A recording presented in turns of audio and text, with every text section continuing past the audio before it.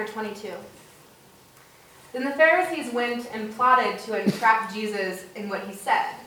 So they sent their disciples to him, along with the Herodians, saying, "Teacher, we know that you are sincere and teach the way of God in accordance with truth, and show deference to no one, for you do not regard people with partiality.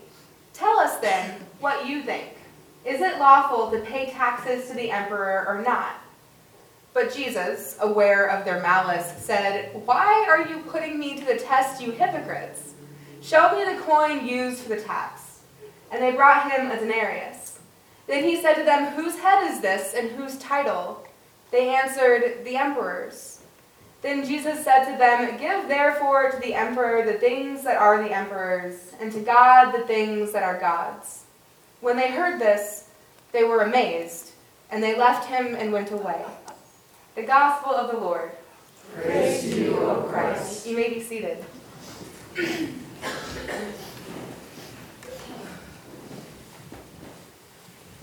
When they heard this, they were amazed, and they left him and went away. Matthew's Gospel is all about people being amazed by Jesus. When Jesus calms the storm, the disciples are in awe. They are amazed. When in Matthew chapter 9, Jesus heals a man from his demon, the crowds marvel. They are amazed at what Jesus does. In chapter 21, when Jesus curses a fig tree and it withers, the disciples are astonished.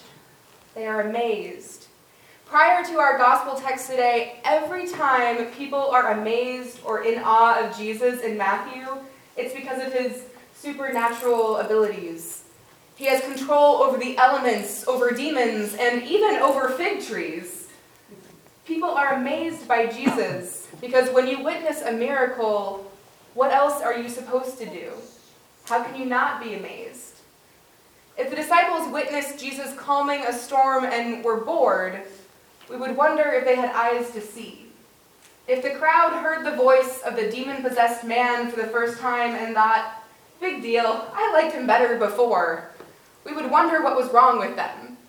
For the disciples to experience Jesus cursing a fig tree and then to just ignore the results, we might wonder why they were following Jesus in the first place. Because the truth is, there is a lot of amazement, a lot of awe happening in Matthew's gospel. And it's all happening in response to these miracles that Jesus performs, except today. This anecdote from the near end of Jesus' ministry doesn't feel very miraculous. Jesus is teaching again in the temple, and the Pharisees again have convinced themselves they know just how they'll trap him. And they know, too, that they've been trying to trick him this whole time, and that Jesus probably is going to expect some sort of malice in their questions. And so instead of going to him themselves, they gather up some of their followers and some people of the Herodian sect, and maybe they hope this mixture of Jewish orders would throw Jesus off. Maybe Jesus wouldn't recognize the question to be a trick if he didn't know who this group of followers belonged to. And so they come to Jesus, and they are ready to butter him up. "Teacher, we know that you are sincere and teach the ways of God in accordance with truth and show deference to no one, for you do not regard people with partiality." I mean, if Jesus wasn't already a little suspicious of any of the leaders coming to him with questions, how would this not be obvious? And so they ask him whether or not it's lawful to pay taxes to the emperor. And to be fair, this wasn't an uncommon topic of debate in Jesus' time. When we pay taxes today, it's our civil duty. It's part of our responsibility as people who live here and helping to provide for our society. Our taxes pay for infrastructure, programs for those in need, our educational systems. There are subsidies for hospitals, military, and hopefully a government that provides those structures. In ancient Israel, for these taxes paid to Rome, this was not always the case.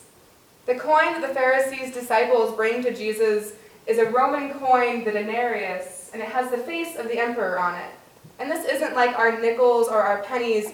The emperor's face on a coin was a kind of ideological propaganda.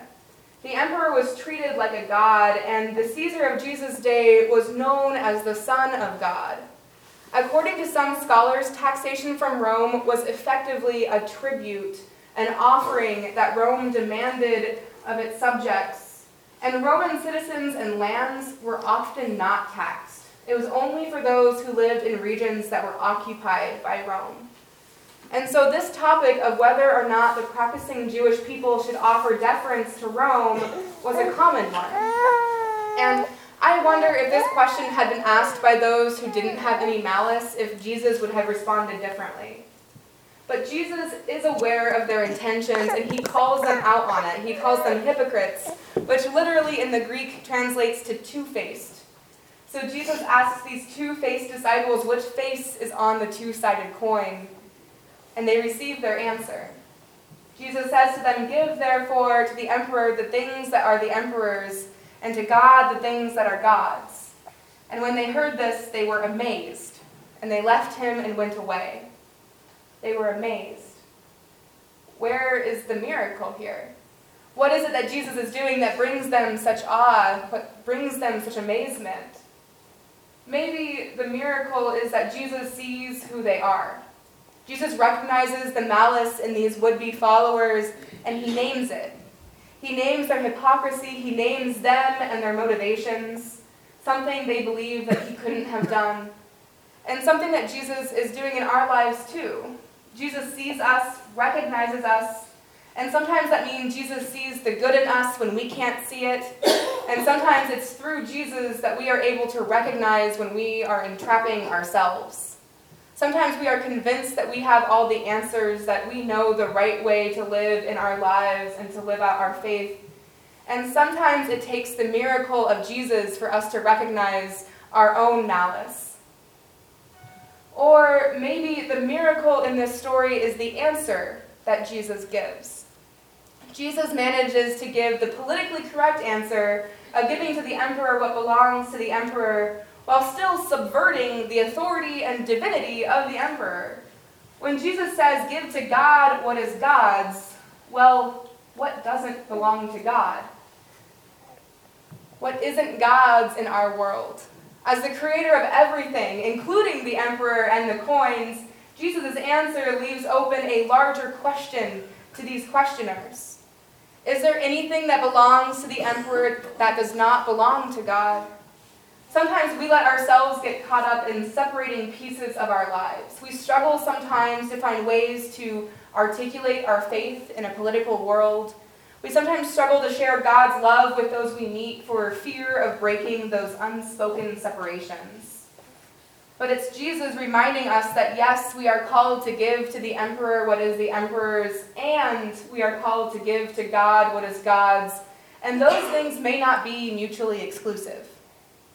Maybe it's a reminder that this faith, this life, is more than just something that occurs in our church buildings or in our homes, but rather our faith should draw us to participating in the civil part of our world as well. And maybe the miracle is the reminder of who God is in our story. When Jesus tells the questioners to give to God what belongs to God, his politically correct yet subversive answer is a reminder of who God is for those who are asking this question, and for who God is for us. As Isaiah says in our first reading, speaking for God, "I am the Lord, and there is no other. Besides me, there is no God. It's this God who forms everything, dark and light, east to west." And maybe this is the miracle that leaves the questioners in amazement. The reminder that this is the God who not only created the universe, but who created them as well. Miracles aren't always calming storms or cursing fig trees.